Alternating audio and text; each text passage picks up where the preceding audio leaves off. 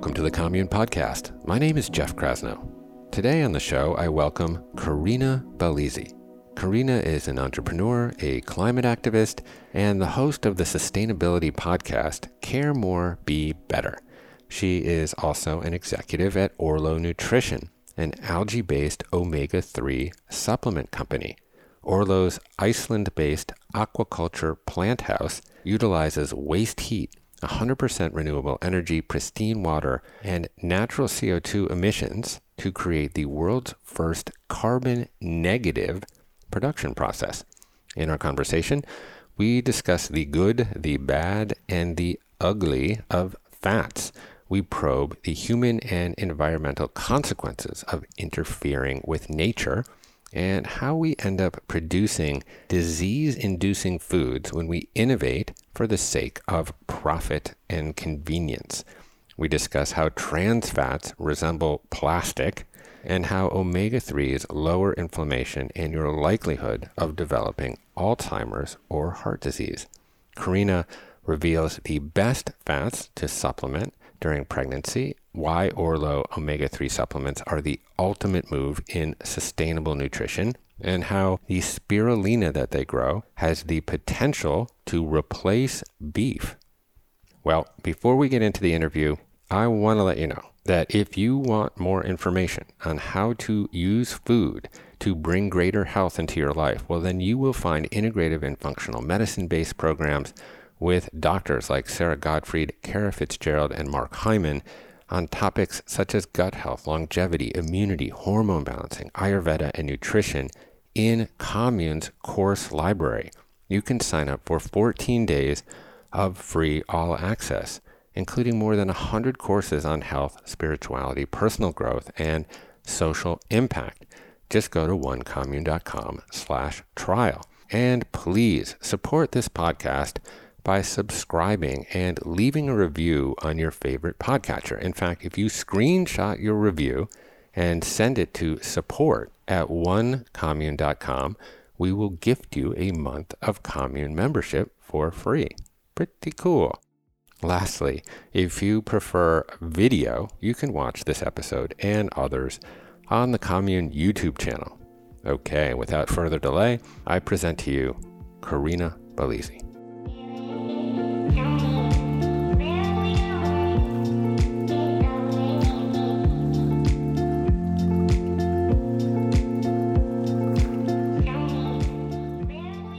Okay, Corinna Bellizzi, great to see you. Thanks for coming on the Commune podcast. I'm so honored. I listened to your show for a long time and been a member of the community, so that's great to be here. That's sweet. That's sweet. Yeah, I really enjoy your podcasts as well, and you're a pro. And like I was telling you before we got on, your voice is absolutely mellifluous and wonderful to listen to. So everyone should not only juice up with omega-3s, but also juice up with your podcast, Care More, Be Better. Yeah, of course, we're our own worst critics, right? I sit there and listen to myself sometimes when I'm editing. I've done my own podcast editing before, and I'm like, I think I'm done with this. I'll pass it on. Yeah, I did that in the early days, and if I had continued to do it, there would be no Commune podcast, for sure. I can't listen to myself. So anyways, it was funny in getting to know a little bit about your life. Like my wife, Skylar, you grew up on a commune, and I'm not exactly sure where that was in the world. My wife grew up in Sebastopol, so in Sonoma County in Northern California. And I knew that I liked you for a whole bunch of different reasons already, but the story where you had to usher a goat into the kitchen to get your morning milk, I was like, I'm really going to resonate with this woman because it's so reminiscent of Skylar's upbringing. So yeah, that was in Ashland, Oregon, and anybody who's visited there would, especially during the 70s, would understand that it was kind of almost Santa Cruz North. And so it's no mystery to me that I ended up relocating when I moved to California to Santa Cruz area because it felt like home. There's that certain current underneath where it feels like people are they're working to be in tune with nature. And while it's not the case for everyone, of course, we're also right next to Silicon Valley and a lot of go-getters who just want to make $1 million as quickly as possible. Yeah. we get that feel too, close to earth, close to the ocean, being connected to nature, to food, and at least striving for that. Yeah, absolutely. In fact, I took my daughter Phoebe on a college tour in a sleeper van a couple of years ago. It was really an amazing experience. More fantastic in retrospect, of course. We came to Santa Cruz, and I basically said, I will do anything if you go to school here because it is so spectacular. And I completely resonate with, gravitating back to places that feel like home. And, we have our little kooky compound in Topanga called Commune. And it is so reminiscent of where Skylar grew up. And, like your proximity to Silicon Valley, we have this proximity to Los Angeles, but you get up into Topanga and it feels like you're in Tuscany, basically, or, 1,000 miles away from a metropolitan center. And it's pretty funky around the edges, too. So, yeah, isn't that where the Red Door Spa is, too, I believe? I don't know. I'll have to check that out. Maybe I'm just remembering it as having that name because it had a giant red door. I'll have to look. Yeah, good. Well, let's start at a high altitude here for the sake of just painting a kind of broad picture for our listeners. So humans require food. We require macronutrients, so proteins or the amino acid building blocks that then go to make up all of these different molecules, from obviously muscle structure, but way beyond that, to enzymes and hormones and neurotransmitters and transport molecules, etc. We require carbohydrates, glucose for energy, though we can make some energy with some other sources, but also fiber for our gut. But we also require fats, and fats is almost like a misnomer in some ways, where the nomenclature got screwed up, because for the 70s when I grew up, like the idea of like, well, why would I ever eat fat? Because I don't want to be fat, and like, that was really an unfortunate misunderstanding around the nature of fat. So, I'd love to explore fats in particular with you today, and I'm sure we'll digress and diverge on many different roads. But there are good fats, and there are bad fats, and then there are fats that are kind of nuanced, that are important, but only in the right amounts and proportions to other fats. So maybe we'll start with a patently bad fats and work our way up into the light. So what are the fats that we really want to avoid? Well, it's no mystery to me, and I'm sure to much of your audience, that when we start to monkey too much with nature, we create things that can be pretty darn bad for us. I mean, think about all the chemicals that have entered our food supply, some of which have been on purpose, right? And so the first evil fat is a trans fat. And essentially, this is a fat that is no longer in its natural state. It's essentially one carbon molecule away from being plastic. And so when you think about that, and you think about the fact that we're all working to try and limit our consumption of plastics, even understanding that we might consume a credit card's worth of plastic a week if we're not eating a super clean diet, then we're creating a state in our bodies where our cells are less able to integrate the actual nutrition that we're putting into our body. And as I've heard you say, and as many other experts say, it's not just you are what you eat, it's what you absorb. So you've absorbed something that's terrible for you, a trans fat. It can essentially inhibit the function of your natural enzymes that would otherwise be able to turn the omega-3s and omega-6s, which are the better fats in your system, and integrate them into the things that you need. Actually take the glycerol backbone and use it for brain fuel. I mean, we could get hyper technical there, but it basically gums up your system because it's like consuming plastic. And so a simple test I would put out there for people. The reason that we have trans fats in our diets is simple. We were working to make more shelf-stable foods, right? They essentially engineered in the 50s shortening, which was created by bubbling hydrogen molecules while exposing the oil to an intense heat and one of the same chemical compounds you find in Drano, all at the same time, to essentially turn that liquid fat into one that's solid at room temperature. And with this solid at room temperature fat, they could create things like margarine, shortening, something that isn't coming from an animal. So instead of using lard, you'd use this. And the thought was it would be more healthy because it's not lard, right? But the reality was exactly the opposite. And so just for the label readers out there, you might see 0 grams trans fats on one of your processed foods in the nutrition facts label. But then when you look in the ingredients, you'll see partially hydrogenated or fully hydrogenated soybean oil or palm kernel oil, which I also recommend people avoid for other reasons. But you'll see all of these things there that indicate a trans fat. So anything that says partially or fully hydrogenated soybean or whatever oil, that is a trans fat. And just by not including very much of it, they're able to get away with saying 0 grams of trans fats on the labels. So patently, this is something we should avoid at all costs. Just don't eat it. Yeah. Wow. That was a fantastic explanation. So where do we find trans fats? You mentioned margarine, for example. What are some of the other foods that we need to have our radar out for as it pertains to trans fats? I would just say anything that is fried, anything that is breaded. This is our beloved onion rings, our beloved French fries, our fried chicken, all of that, huh? Well, here's the dirty truth when it comes to those fried foods. And, this will get back to my teenage years. I worked for a summer at McDonald's, and I'll never, ever want to work in fast foods again. But they only change the oil out in that fryer once a week. Right. And so when you think about that in the restaurant business, if the fryer oil is staying there for a long time, multiple days, the fats that are used to make that food actually become damaged.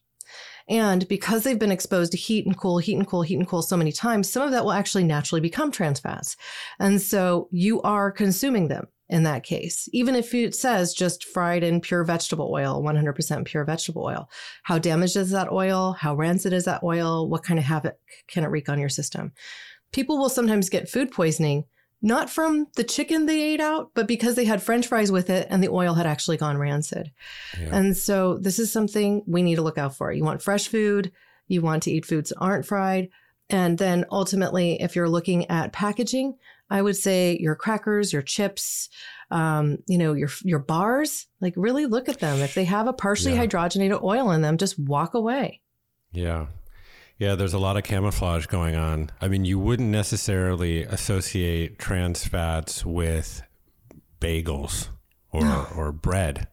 You would associate them with hydrogenated oils, et cetera, and French fries. I think that's generally understood, even if people continue to eat them. But there's a lot of sheep in wolves, or wolves in sheep's clothing, I guess I would say. Yeah. So you would definitely avoid some of those seed oils specifically as it pertains to cooking, right? So like canola or soybean oil or even palm, maybe. Well, just generally speaking, this is getting into this next part of the conversation I think we have to have, which is about what's an essential fat and what's a non-essential fat. Because as you mentioned, as we got started, you need proteins. You do need some carbohydrates. These are macronutrients. We also need fats. And the only fats that we really need to ingest from the outside that are required for our bodies to function are the essential fatty acids, omega-3s and omega-6s, because our bodies cannot make them. Right. And so these fats are involved in hormones in our body, as well as in the synaptic firing of our dendrites in our brains so that we can think clearly. I mean, really, they're involved in our cellular membranes. They're involved in elimination of toxins from our cells and from our systems, as well as transmission of nutrients. So they're an absolute fundamental nutrient that our bodies need. But all of the seed oils that you might buy or consume, let's say the soybean oil, the canola oil, the corn oil, all of these oils are very, very high in omega-6s. Mm-hmm. And in fact, because omega-6s are more shelf-stable than omega-3s, they've been refined to remove naturally occurring omega-3 fatty acids that would have been present in them. And so what this does is essentially throw the fat out of balance. You overconsume omega-6s because they're abundant in a standard diet. All of the salad dressings that you find, they're going to have, even if they say olive oil or avocado oil on the label, they will have mostly canola oil or soybean oil as the ingredient before that.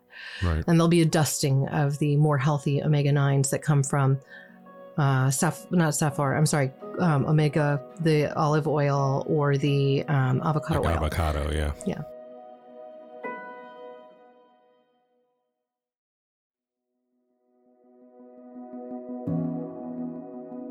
Omega-9s, they aren't a part of the essential class, but they're helpful fats. They do good things in the body. They aren't considered an inflammatory or an anti-inflammatory fat. Yeah, that was one of my questions. So omega-9s are they don't receive nearly as much fanfare as omega-3s and omega-6s. Mm-hmm. So we can endogenously produce omega-9s and they're somewhat neutral. Is that a fair understanding? They're neutral. They don't create the pro-inflammatory or anti-inflammatory prostaglandins, leukotrienes, or cytokines. So essentially, these are the systems we have within our bodies to control how we respond to inflammatory events, right? So if you stub your toe, you want to send pain signals there. You want to heal the damaged tissue, right? That's an inflammation response. You actually can have a healthy level of inflammation. But after that inflammatory event, you need to be able to return to what is homeostasis or balance. And that doesn't occur if you overconsume omega-6s and you don't get enough omega-3s. Omega-9s don't really do anything in that world. They give you healthy fat that can promote healthy skin. They can promote healthy hormones. They can promote all sorts of healthy things within the diet. And they're a good replacement for other fats that might be more problematic, especially if you're making salad dressings is a simple thing. Like, you can use avocado oil or you can use olive oil in your own home and make something that's delicious to pepper onto your salads. Yeah, but you would not recommend cooking with those oils because of the flash point. Is that true? Yeah, I mean, generally speaking, flash point with these oils can be a little problematic. So I go to a coconut oil instead because it can deal with a higher temperature without damaging it. Or I often shift to poaching or steaming because a lot of the times we don't necessarily need a lot of oil in order to cook. And I think we just have this perception that, oh, well, this is part of cooking. I'm going to throw a bunch of oil in the pan. Well, it can add superfluous calories, for one. It can damage the oil, for two. And it's not necessary in many cases. You can actually get more of the phytocompounds out of the food through a quick steaming. In some cases, you're leaving less in the pan, and then you're ultimately getting all the nutrition from that food. Yeah. We cook with coconut oil. I mean, I'm an MCT proponent generally because I have an intermittent fasting protocol and I have a generally like a low glycemic diet. So medium chain triglycerides, which are, I would say, are neutral fat more or less, but the liver can process them into ketones when you're in a low glycemic or low carbohydrate right. state. And I put MCT oil in my coffee. I like that. Yeah, I know. This is hello right here. So again, we're kind of pulling all these different fats apart and, trying to get some insight into them in general. Then there's also a lot of debate around just saturated fat in general, which is, obviously found in meat and dairy. What is your general feeling about the consumption of saturated fats? And maybe you could just explain what is a saturated fat just for a moment. Well, a saturated fat is one that is, just for the lay public, it's solid at room temperature. Yep. It is mostly present in animal fats, but it's also present in other oils as well. So, generally speaking, it's relatively easy to remove from those oils just by cooling it down. So you'd skim it off the top, so to speak, right? Mm-hmm. Saturated fats are a great nutrition source because they have a high calorie point. But most of the dietitians that I've talked to over the years say, Saturated fats are not the problem. They don't actually create a lot of these negative health problems. What creates a lot of these negative health problems is that we're underactive and we eat too much. And so if you have an overall balanced diet, that they're less to worry about. You just do need to understand that they're non-essential and your body can make saturated fats. So if you're working to get to the basics, nourish your body, give yourself what it needs, then what you want to do ultimately is reduce your level of seed oils because you're probably consuming too much. They're present in all nuts and seeds as well. Increase your levels of omega-3s because then you can achieve more of that hunter-gatherer 1-to-1 ratio that is documented to produce better health outcomes, lower inflammation. Lower inflammation leads to things like better general health, less likelihood of developing Alzheimer's or heart disease or other problems later in life, especially for those who might be genetically predisposed to those conditions. So if we get our diets in check, balance our fats, and thankfully we can take a simple test to check where we are on that spectrum, then we can get into a space where we have optimized health. We're going to feel better. When we have an inflammatory event, it will quash itself and return to more of a normal state more quickly. And ultimately, we'll feel better, we'll think more clearly, and we'll be positioned to live a long and healthy life and have the best health span possible. Yeah, so important. And I do regular blood panels. And I'm looking at lipid panels, et cetera, around HDL, LDL, triglycerides. And then you can also test for omega-3 prevalence. So I think that this is important for people that that are interested. And there are services out there. I work with this company called Inside Tracker. So they actually even send a phlebotomist to my house to do it, which is kind of nice. So I can just collapse on the couch. That's probably why they are among the more expensive options, but they do the most in depth from what I understand. Yeah, totally. I think they're up to maybe 40. Well, they were at like 43 biomarkers, and I think they're now even more than that. But, you really, if you educate yourself about this, you can work with your primary care physician to get the panels that you want. You just need to be educated. And sometimes they'll resist, but you just say, no, like, listen, I have a concern and it's important that I have the right level of omega-3s, and I want my HDL at this level, and I want my LDL low, and I want my triglyceride HDL ratio to be here, so this is the amazing, piece of being alive right now is that a lot of this information is getting democratized, and people can take a lot more, agency over their own health. So just to kind of put a bow on the saturated fat thing, my wife was asking me about this. She's like, what is a saturated fat from a geeky perspective? So I kind of was like looking it up, and it's, I guess, saturated because it's saturated with hydrogen, essentially. That's right. Where it doesn't have as many double bonds. It has or no double bonds. I think it's all single bonded. So there's no more, it can't interact with any more hydrogen.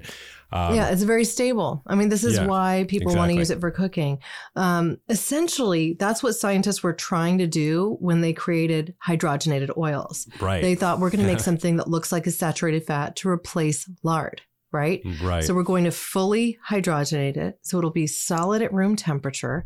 And then it can be shelf stable. It can sit in your cupboard. It's going to be that much more superior to that natural food, that saturated fat. I personally am not full vegan. I still consume some dairy, though I'm sensitive to milk. So I like to use butter when I am doing things like frying an egg or cooking something that's more savory that perhaps a coconut flavor won't lend itself well to. And I'm not afraid of that because it's not like I'm using a lot of it. I don't consume a ton of saturated fats. But again, if you talk to exercise physiologists and registered dietitians, they'll generally say it's more about activity level. And yes, you can limit saturated fats, but just make sure that you're getting enough healthy fats in your diet. Yeah. I think we'd go on vacation well together because we have the same proclivities around cooking. I don't like to use, I use coconut oil, but I wouldn't fry an egg with it. And I'm not fundamentalist about all of it. I think the overconsumption of saturated fat, at least in a lot of the clinical data I look at, and again, this is overconsumption, can lead to non-alcoholic fatty liver disease and insulin resistance and diabetes, et cetera. But, again, it's like if you're going to eat, and there's a whole bunch of other reasons, not to eat like industrial meat, for example. But if you're going to eat, grass-fed, grass-finished, meat once in a while, I mean, that's kind of what I do. And I also completely respect, the people's moral stances around animal welfare. But, I just really think that's an overconsumption issue. I mean, from what I've read, there's not even enough grasslands in the world for us to maintain the level of meat consumption, even if it was all regeneratively produced. So it's just, we're over consuming it. And I think, if you look back through history, especially in some of the cultures, that have become sort of the blue zones, et cetera, meat was used as a flavoring device. It wasn't the central huge, 16-ounce ribeye in the middle of your steak. It was like chopped up. It just cracks me up because I can't eat that much protein in one sitting. Right. Yeah. And our bodies are only really primed to consume and absorb about 30 grams of protein at a time. And so all of that excess just turns into fat and sugars in our systems. Right. So, that's why it's not a healthy way to eat. Yeah. It's just really quite simple when you boil it down to that. Yeah. Okay, so you touched on the notion of essential fats, and I think this is really important to to break down some of the definitions, because there's so many acronyms out there that it can become really confusing for a lot of people. So there's this idea of essential fatty acids, or EFAs, and like you clarified, these are fatty acids or fats that we do not make endogenously, so we have to consume them exogenously through diet. And that's right. And two of these fatty acids are omega-3s and omega-6s. So can you spend a little time breaking down sort of the difference between omega-3s, where we find them, what are their properties, and omega-6s, where we find them and what are those properties, and what is the proper relationship or ratio between these two fatty acids? Okay, we're going to nerd out a little bit. Good. Because generally speaking, you already introduced what is a saturated fat, right? So an omega-3 fatty acid, quite simply, is a fatty acid where the double bond begins on the third carbon. An omega-6 has a double bond begin on the sixth carbon. So there's really very little difference between them when you think about them in this way. Some of them are a little bit longer in their chain. Like, for instance, the omega-3 fatty acid DHA is 22 carbons long, and the omega-3 fatty acid EPA is 20 carbons long. EPA stands for eicosapentaenoic acid. DHA stands for docosahexaenoic acid. Most of the research done on fish oils has focused on EPA and DHA, these two primary constituents. The EPA and the DHA that are in the fish, they're getting from the algae they consume. And so that's the originator of essentially all of the EPA and DHA that we consume today is algae. It's the world's first plant, world's first everything, world's first life, really. Now, when you look at the omega-6 side of the spectrum, omega-6s, that double bond begins on the second carbon of the sixth. The double bond begins on the sixth carbon, right? I'm just jumbling up how I say this. Okay. Now, that specific omega-6 that is most talked about is arachidonic acid. Well, arachidonic acid is inflammatory in your system, where on the other side, the EPA and the DHA, they're anti-inflammatory. So that's where these two classes kind of break down. Now, common sources for omega-3s are on a plant source side. It's going to be your walnuts. It's going to be your chia seeds. Some level of omega-3s exist in your grass-fed, grass-finished beef products, or in omega-3 eggs, which have been flax. They've been fed flax. The chickens have been fed that flax, right? But the plant sources that are terrestrial based, the flax, the chia, the walnuts, they all are in the form of alpha linolenic acid. Alpha-linolenic acid is a precursor to EPA and DHA, the omega-3s that are most researched and that have the most backing. Now, the reason that consuming them from these plant sources doesn't necessarily get you the same benefit as consuming a direct source of EPA and DHA is simple, because it basically is like a 16-to-1 ratio. It takes your body about 16 times the omega-3 source in order to make that EPA or DHA level from it. So it's just not very efficient. And you require all sorts of enzymes and desaturases in order to break it down. Those can be impeded if you don't have the right nutrient balance, if you don't have enough vitamin B in your system, enough vitamin C, if you had consumed a single gram of trans fats, the evil predictors that we spoke of earlier. And so taking a plant source form of those omega-3s becomes problematic if you're really looking to get the health benefits of getting enough omega-3.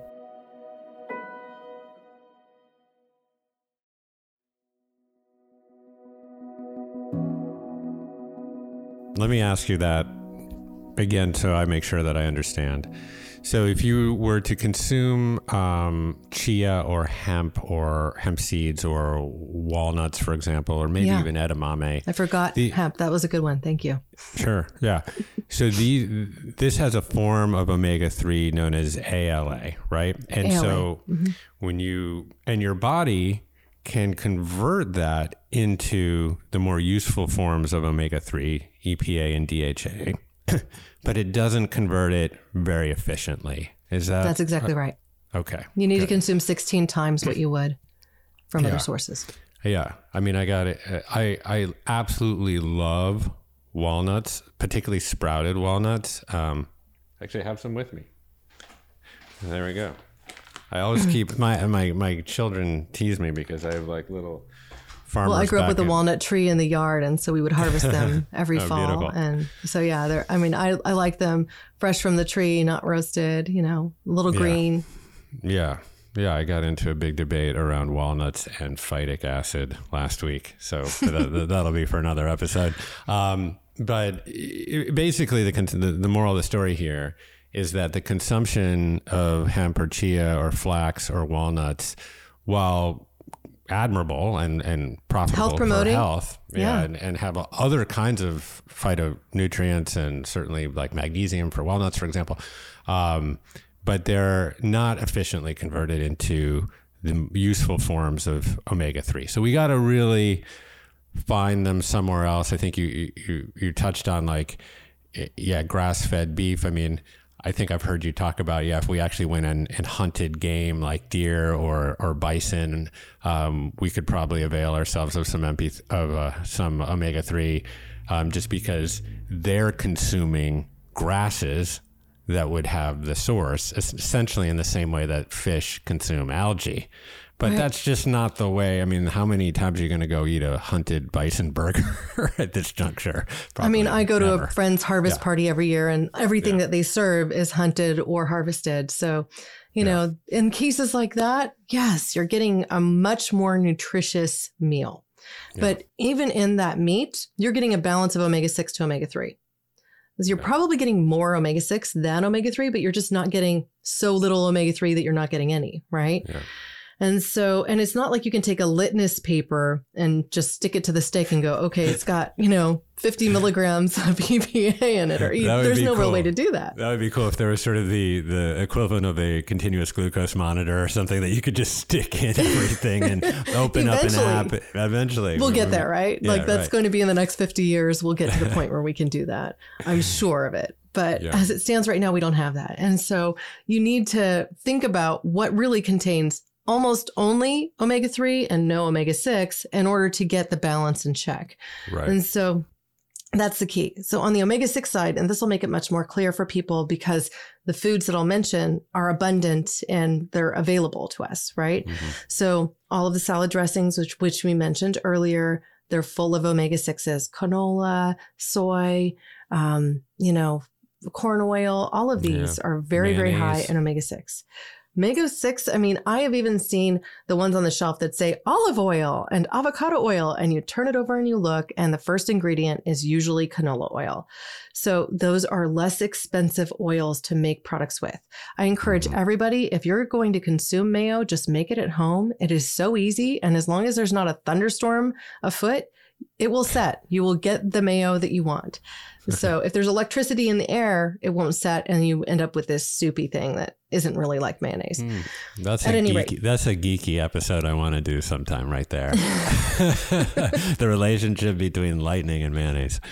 I really don't understand that one, frankly, but you know, it's something I noticed because it happened to me once. I was like, oh, well, why isn't my mayo setting? And then I did look it up, and it's like, oh, it's a thunderstorm. That's what's going on here. Okay. So the omega-6s on the other side, you see that the omega-6s that are being provided from the plant sources are linolenic acid, which sounds a lot like alpha-linoleic acid, right? Linolenic acid is a precursor to arachidonic acid, which is that hyper pro-inflammatory omega-6, right?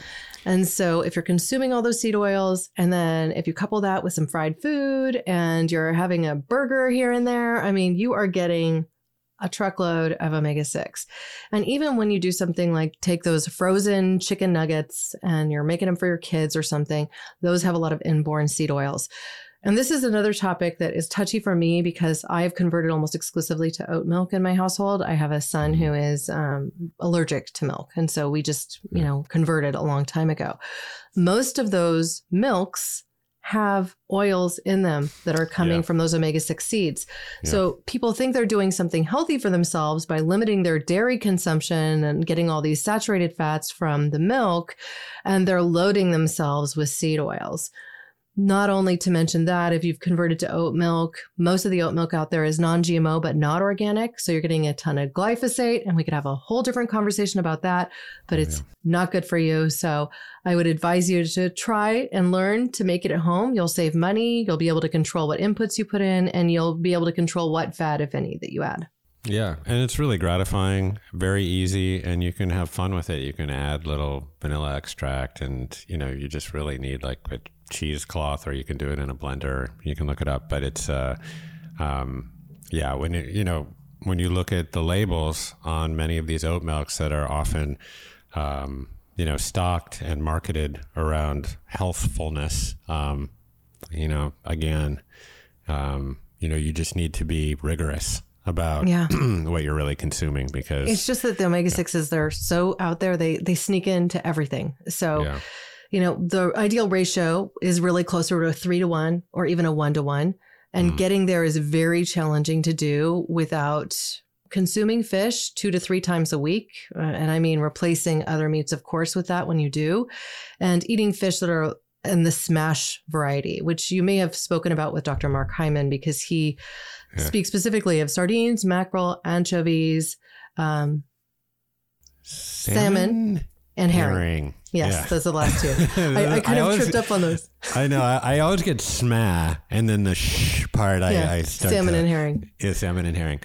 Yeah, but then you have to also make sure it's not farmed, right? Because the farmed fish tends to be not as healthy. It doesn't have the same nutrient profiles. They often add colorant to the salmon after the fact. And most of the salmon we consume now is farmed, and it's actually labeled as Atlantic to make you think it's wild, but it's not. It's just a species, or it might even be called Norwegian salmon, but it's not wild. So.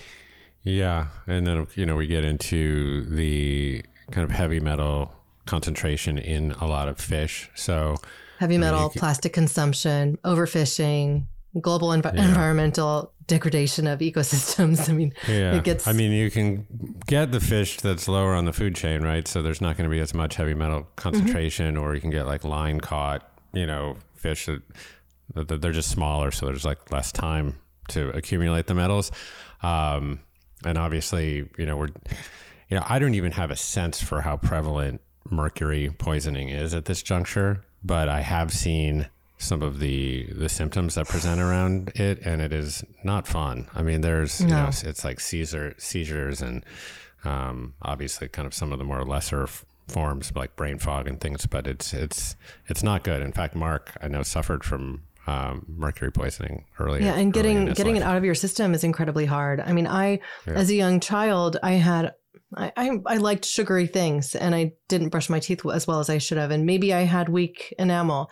So I had a lot of mercury fillings in my mouth. And I've gone through the process of having them removed and replaced and all of that, which took quite a while. But you learned that half of the mercury that was in the tooth itself dissipates into your body within the first 5 years.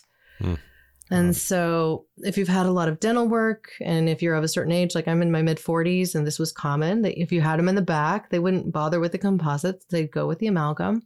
And you can have mercury inborn into your system that way. It really does matter the type of fish you're eating. If you're eating sardines, it's going to have far less. But if you're eating tuna, if you're eating swordfish, if you're eating even salmon, you're getting more mercury because they are carnivorous fish. Now, if you're eating fish that are low on the food chain, they're consuming algae, they're bioaccumulating that.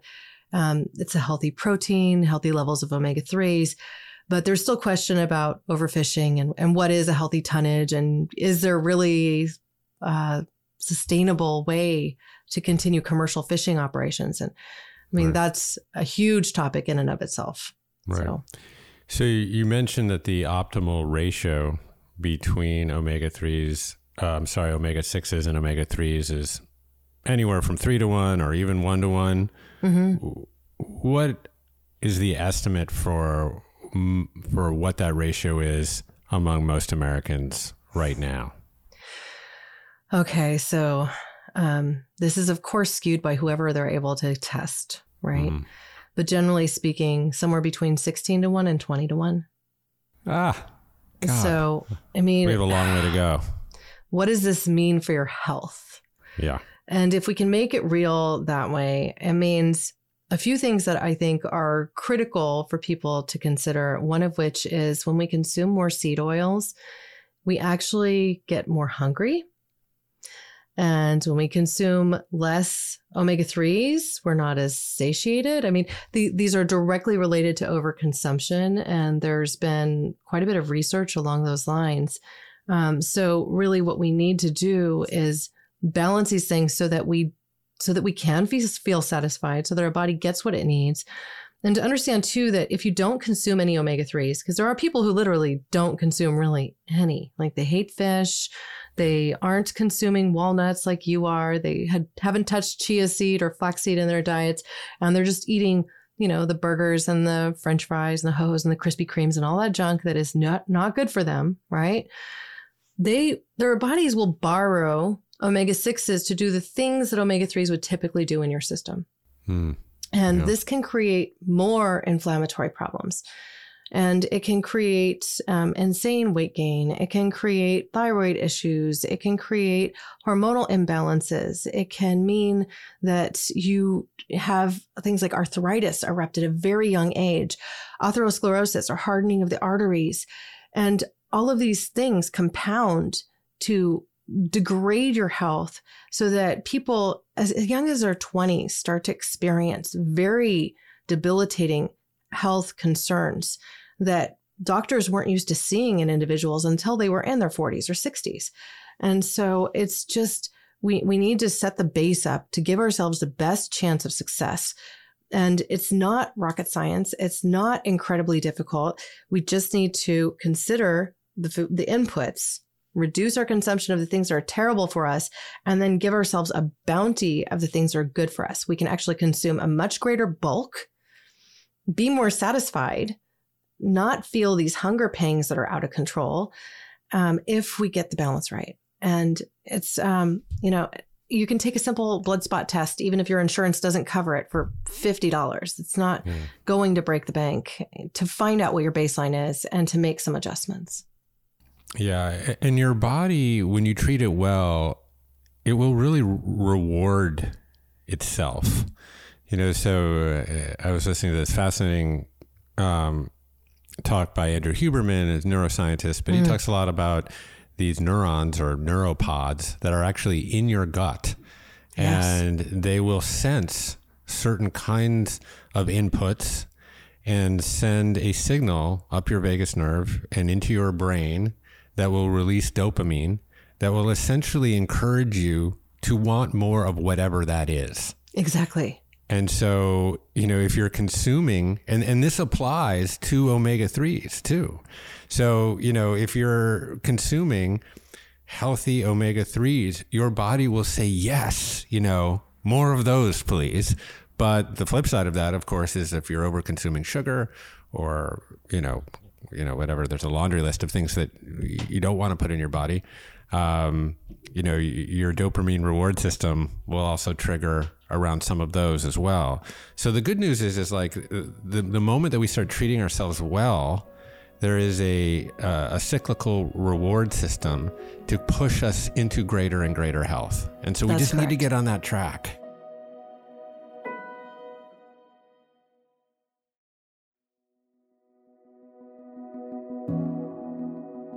DHA, for example, which that was kind of the omega-3 that I first became aware of. Yes. I think really when Skylar was pregnant. So I think that's when most people become aware of it, really, because it has a lot to do with in utero fetal development, and then also early development, childhood development, and breastfeeding and stuff. So there's definitely like, your eyes begin to open. You're like, okay, maybe I should supplement with an omega-3 if I'm thinking about getting pregnant, or I am pregnant, or I have a young baby that I'm breastfeeding. Would you recommend supplementing with omega-3 at that juncture around pregnancy?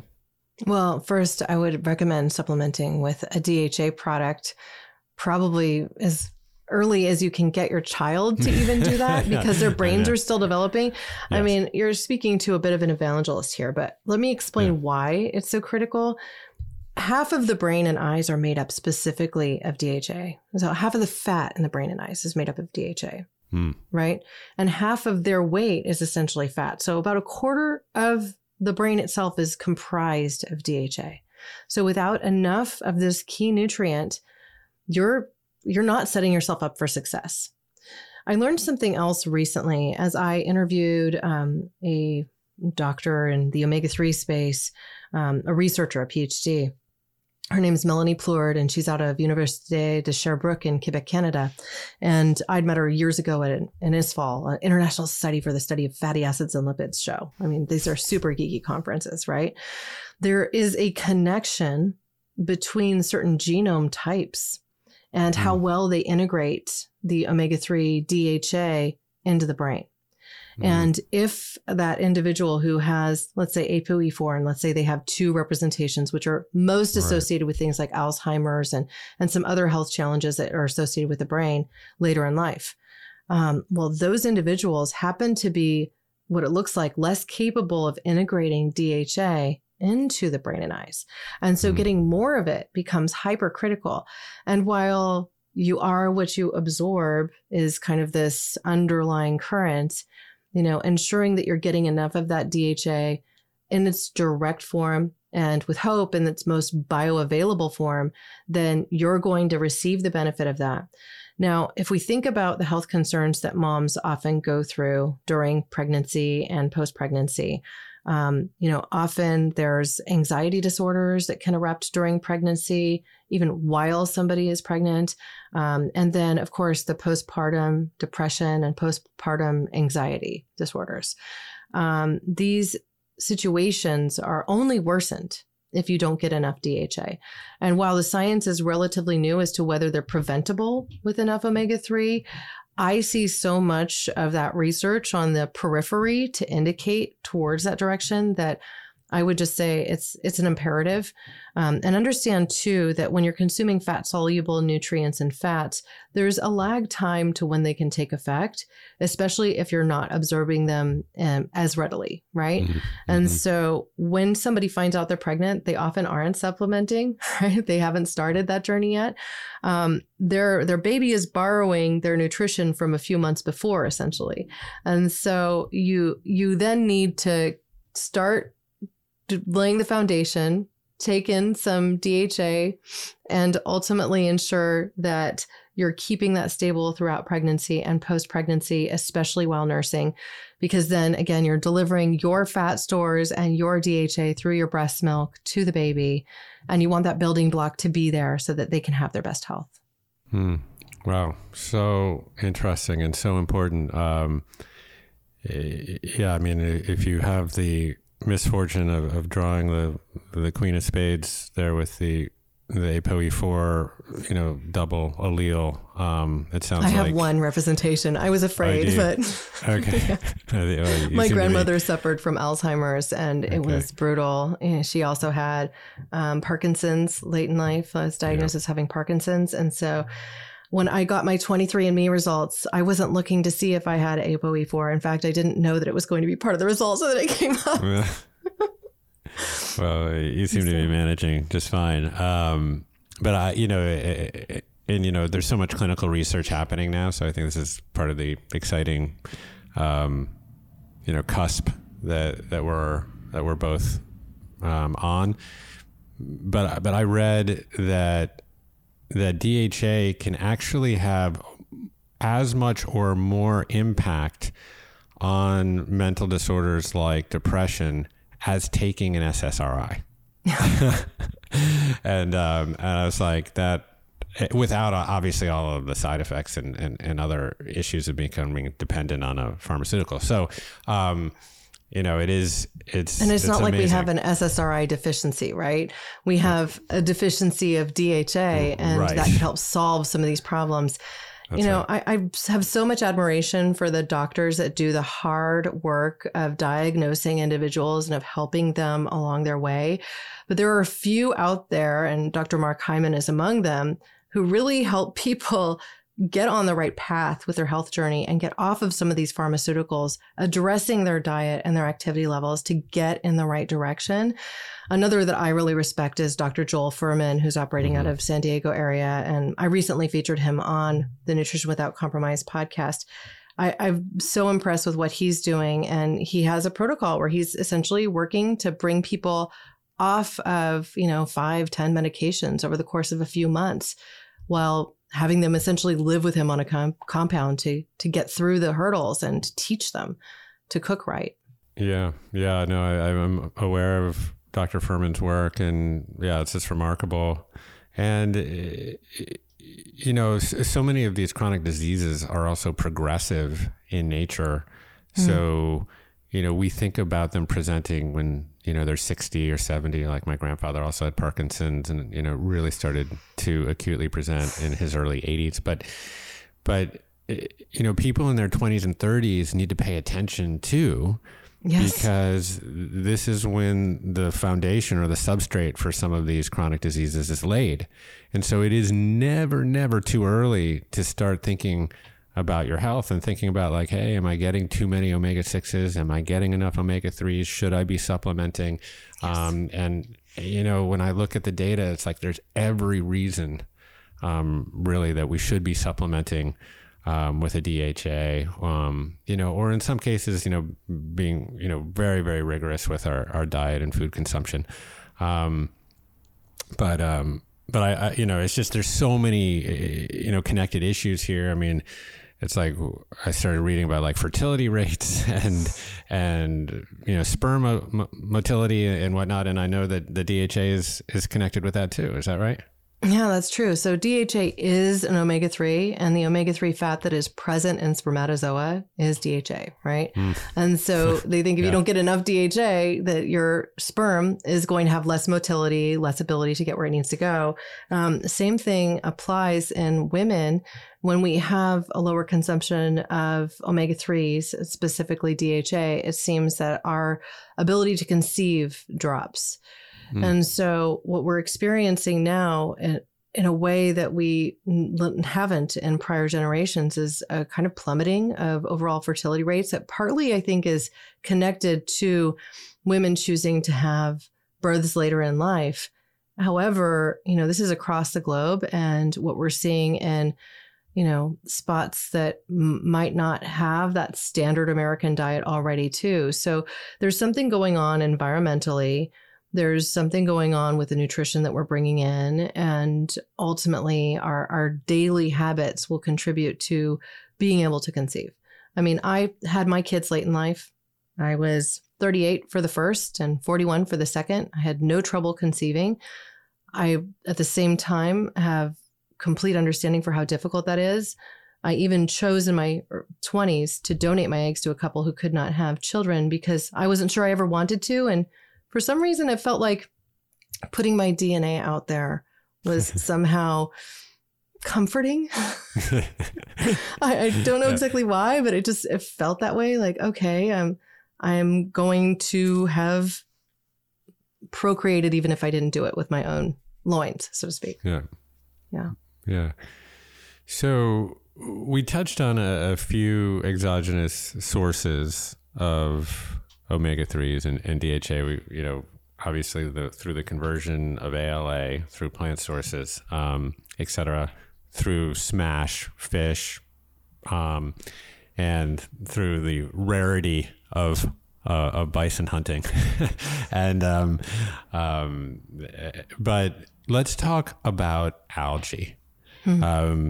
Because as you mentioned, and it's sort of obvious, but it wasn't obvious to me until, the light went up, which was, where do fish get their omega-3s? And you've put your thumb on the answer.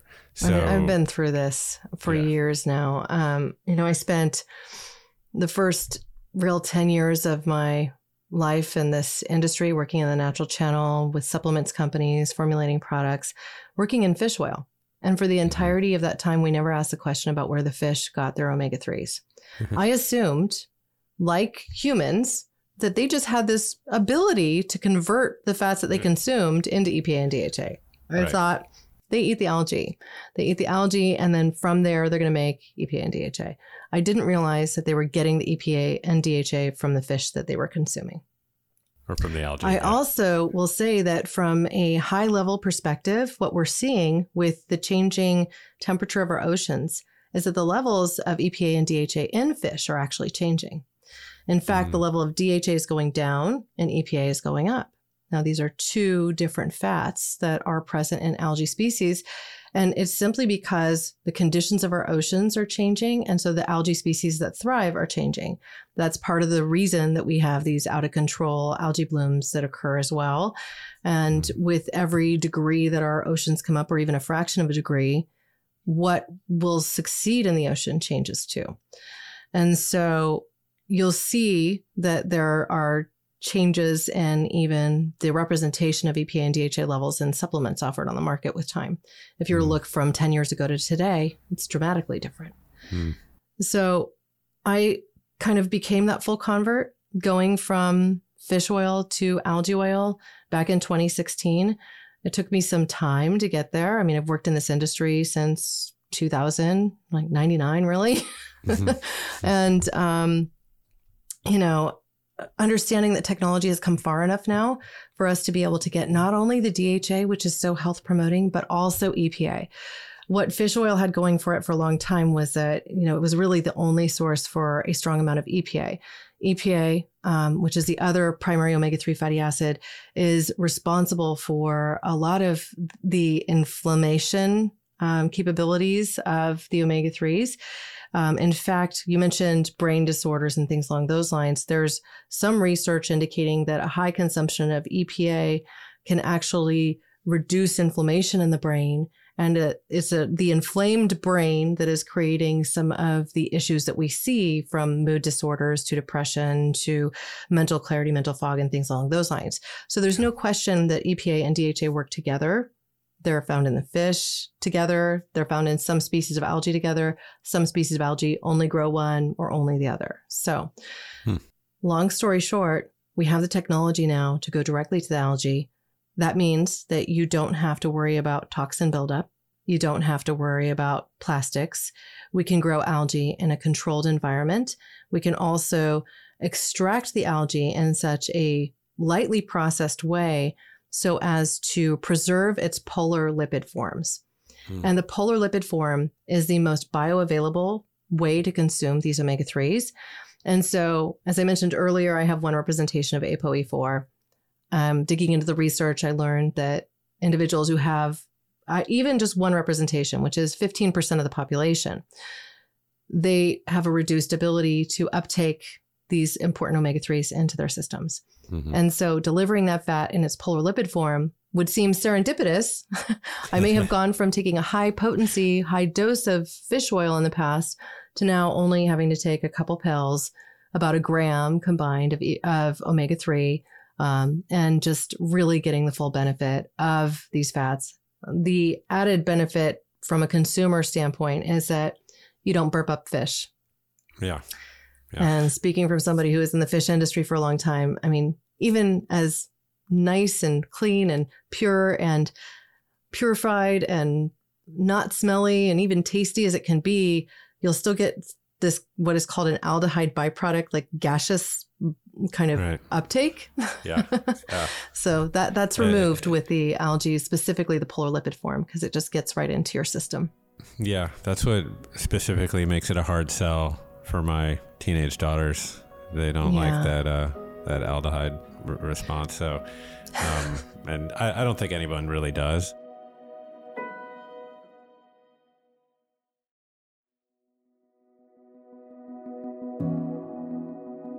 When you're growing algae, I mean, it's a photosynthetic process, right? So it's sequestering carbon. Is that right? It's sequestering carbon. So this is different than a lot of algae producers out there. You know, you mentioned that DHA is kind of your entry to the omega-3 space because, you know, when your wife is pregnant, she's like, oh, I've got to get DHA for my baby. Right. Well, most of the DHA supplements out there are either from fish or they're from an algae that's grown via fermentation. Mm-hmm. And so an algae that's grown via fermentation is grown in, you know, steel vats and what could look like a laboratory. You feed it sugars. So you're feeding it plant sugars and then it's grown via fermentation. But the algae that we're growing with Orlo Nutrition is actually grown photosynthetically in a controlled space. And this means that we can control the inputs. We can ensure that it only gets the nutrients it needs, the light it needs. No infiltration of other algae strains, no infiltration of any pollutants that we wouldn't want to see there. And it means that we can really minimally process the oil. Now, that's not to villainize any DHA that's grown with yesterday's sunlight using sugars. I mean, it's a fantastic source and it ultimately provides you the core nutrition you need. Also isn't impacting negatively marine ecosystems. So anything that can do that in my mind is great. We need to be concerned with the health and tonnage of our fish in the ocean. They help to sequester carbon too, as does the motion of the waves. So we need to do what we can to preserve their lives as well. So we're ultimately able to use light and use light that is regenerative because we're only using only, geothermal electricity at this point at our plant in Iceland. So it's completely regenerative. We're sequestering carbon. We're producing human nutrition with 1%, literally 99% less land and water resources than soy or cattle or any other nutrition source. So it's the ultimate move in sustainable nutrition. Yeah. And I think this is really where the intersection of innovation and technology, with nature's brilliance, is really paying a lot of dividends. Because, I think, a lot of people are very skeptical about technological solutions to modern problems. It's like, this is what got us here in the first place. I mean, think about that trans fat story. It's terrible. It's right. Exactly. But, I would be fascinated to visit this, I think you call it the aquaculture plant house in Iceland, because it looks just like incredible. And like you said, you're creating a product that's vegan, that's organic, it's regenerative in nature, it protects marine systems, it sequesters carbon, and I believe it's carbon neutral, if not carbon negative. So, I mean, it's just incredible. And then, I know that you have a deep passion for nutrition, but also for promoting sustainable business and sustainable business practices, I should say too. So can you talk a little bit about all of the different initiatives that you have ushered into Orlo? Obviously part of it we've talked about in terms of actually creating the product, but in terms of also, marketing and packaging and all of the other initiatives that you've focused on. Well, it's so easy to come in and point fingers at how other companies have done things when they've, built successful brands. But I can point to an example that doesn't come from the world of fish oil because I think people will relate to it. The reality is you have big brands like, let's say, Adidas, right? Make a sneaker. They make a lot of them. They have a huge clothing line and everything else. And, pivoting that large company to make some changes and do something more sustainably is really hard. What did they do? They came out with a shoe that was a co-collaboration with Allbirds, which was marked for its carbon levels and was their most sustainable shoe ever offered, right? The same is true of companies in the nutrition space. It's challenging to move a big ship. But given that we were able to architect this from the beginning, and I came in before the brand was even created, I was able to say, okay, well, how could we do this differently? Because ultimately we know we're going to make a direct to consumer play to start. Long term, we may end up on retail shelves. So we want to bring this to consumers in the most kind to the environment way. So we preserve the overall message of what we're doing. I knew, for instance, that we could use an algae-based ink, which has also been used by Adidas and Patagonia and some other companies now in their apparel, to print on the cardboard boxes that we would create. So we'd be using an ink that wasn't a petrochemical because carbon black is a petrochemical. It comes from oil, right? We'd be using something that came from algae, and specifically waste stream from nutrition, and even long-term from our own waste stream from human nutrition. Right. So that's how we got our start. And I would ultimately said, okay, so we know it only comes in black. What if we were to do a monochromatic brand? So we went to a black glass jar that's made by Miron Violet Glass, which is a company out of Italy. You've got it right there. It's beautiful. It's beautiful. So tasteful. Beautiful. Very thick glass. And what's beautiful about that Miron Violet Glass is that it doesn't really let visible light through. So it preserves the product on your bathroom counter or in your kitchen or wherever you choose to place it really well. So the concept is we ship you your starter kit, which includes either a 1-month supply or a 2-month supply, and then you refill it with our recycled pouches. And so these are post-consumer plastic recycled pouches that retain the recyclability. And ultimately, it also preserves the product perfectly because it's a mirrored surface. It's virtually lets no light in.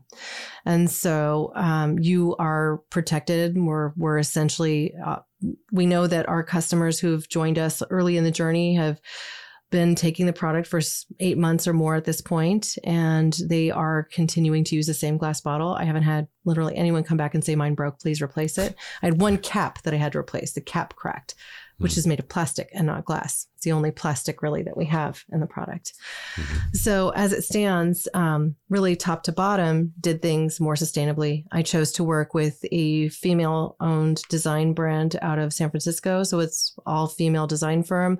The fulfillment house that we're working with is centrally based in the country in Texas. It's female owned and operated, and also happens to be central to the country, be able to deliver via ground in roughly 3 days to the contiguous United States, so that I'm not working with multiple distribution sites and I'm not working with packaging that is wasteful. Everything's 100% post-consumer recycled paper and post-consumer recycled plastic, as well as using glass, which offers incredible stability. Yeah, amazing. I think even your merchandise swag is using the algae inks in 100% organic cotton, and that was cut, stitched, and finished in California. In California, like all of that, making sure that again we have fair business practices at play. The packaging itself is made by a company out of Colorado called Eco Enclose. They are eco-friendly packaging exclusively. So even the padded envelope that we use is 100% post-consumer recycled paper. So these are the things that I think are critical for a brand when they're really working to integrate their messaging and walk the walk and not just be another company that's greenwashing or purpose washing. Our purpose is clear. We're working to change how people consume. We're working to ensure that we can create sustainable solutions that can feed the planet for generations to come with only 1% land and water resources so that we can create more nutrition solutions that will stand the test of time. Corinna, so good. You've paid so much attention to detail. It's really remarkable. Thank you. Yeah, so I think we've extolled the virtues of omega-3s. And unless you're in the great minority, you're probably not getting enough. So You're probably not. And so I think it's something that everyone needs to pay close attention to, just given that omega-3s are in all 37 trillion cells in our body, right? So this is not some kind of, side dish. Right. This is central to cardiovascular health, to brain health, to cell membrane pliancy, really every primary system and function in your body. So that is the world of omega-3s. I do have kind of a question for you, just sort of about the future, and where you might be thinking about going with Orlo around, let's say, spirulina or other plant-based sources of protein, for example. Right. Can you give us any little, crack in the door in terms of, where you might be headed? Yeah. We had a study published about what we're doing in Iceland at our production facility in biotechnology today. I can forward that link for your audience to include in show notes as well.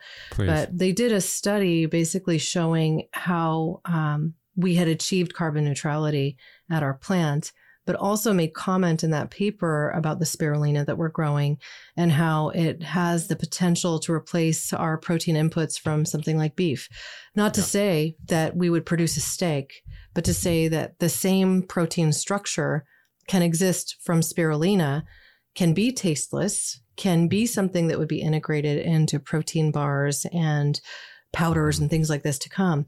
So we are working presently on this project. I mean, this is kind of on the cutting edge, so to speak. Can we isolate this in a way that makes sense and flavor something appropriately that people will want to consume?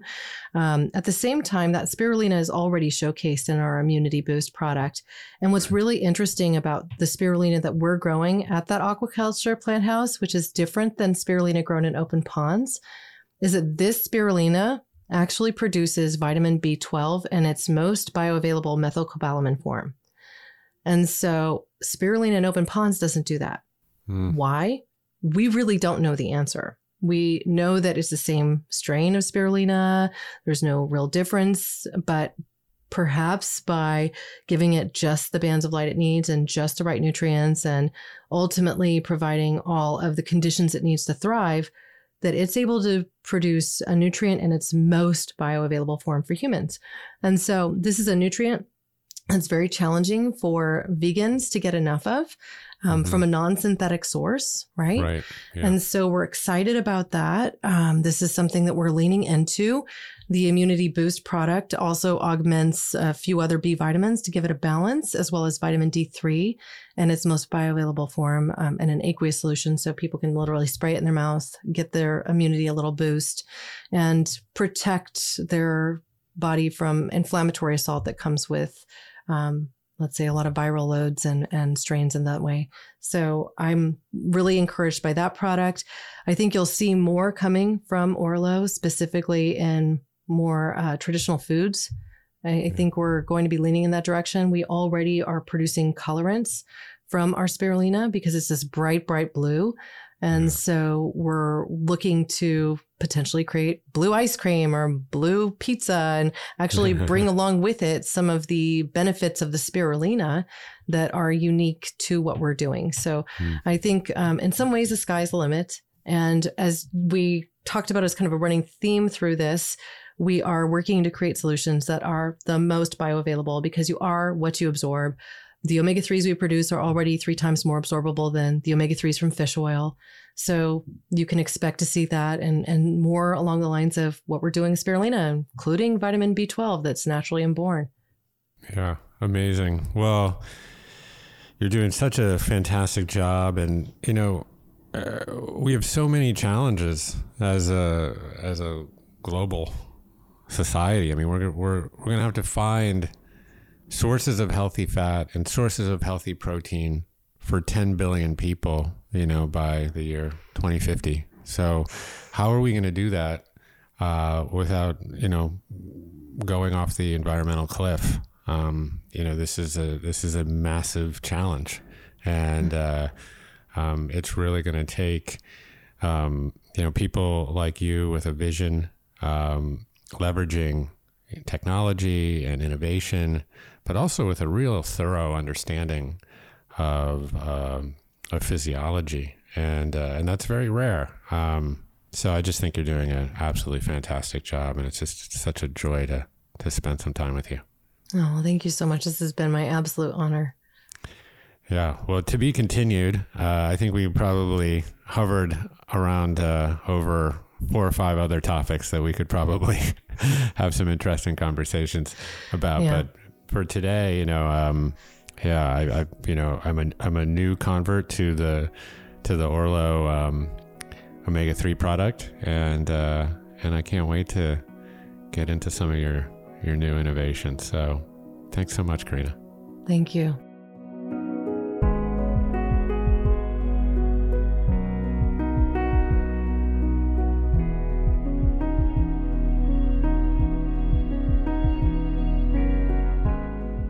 Thank you for listening to my conversation with Corinna Bellizzi. Be sure to check out her vegan, algae-based omega-3 supplements at orlonutrition.com, where you can use the code Commune10 to receive an additional 10% discount. And if you enjoy this show, please subscribe on Apple Podcasts and leave us a review. If you're a regular listener, you have a sense for how much effort we put into this show's creation week over week, and we do our best to keep advertising to a minimum. So if you're looking for a way to support our efforts, the best way is to subscribe to Commune. You'll access more than 100 courses featuring the world's top authors and thought leaders.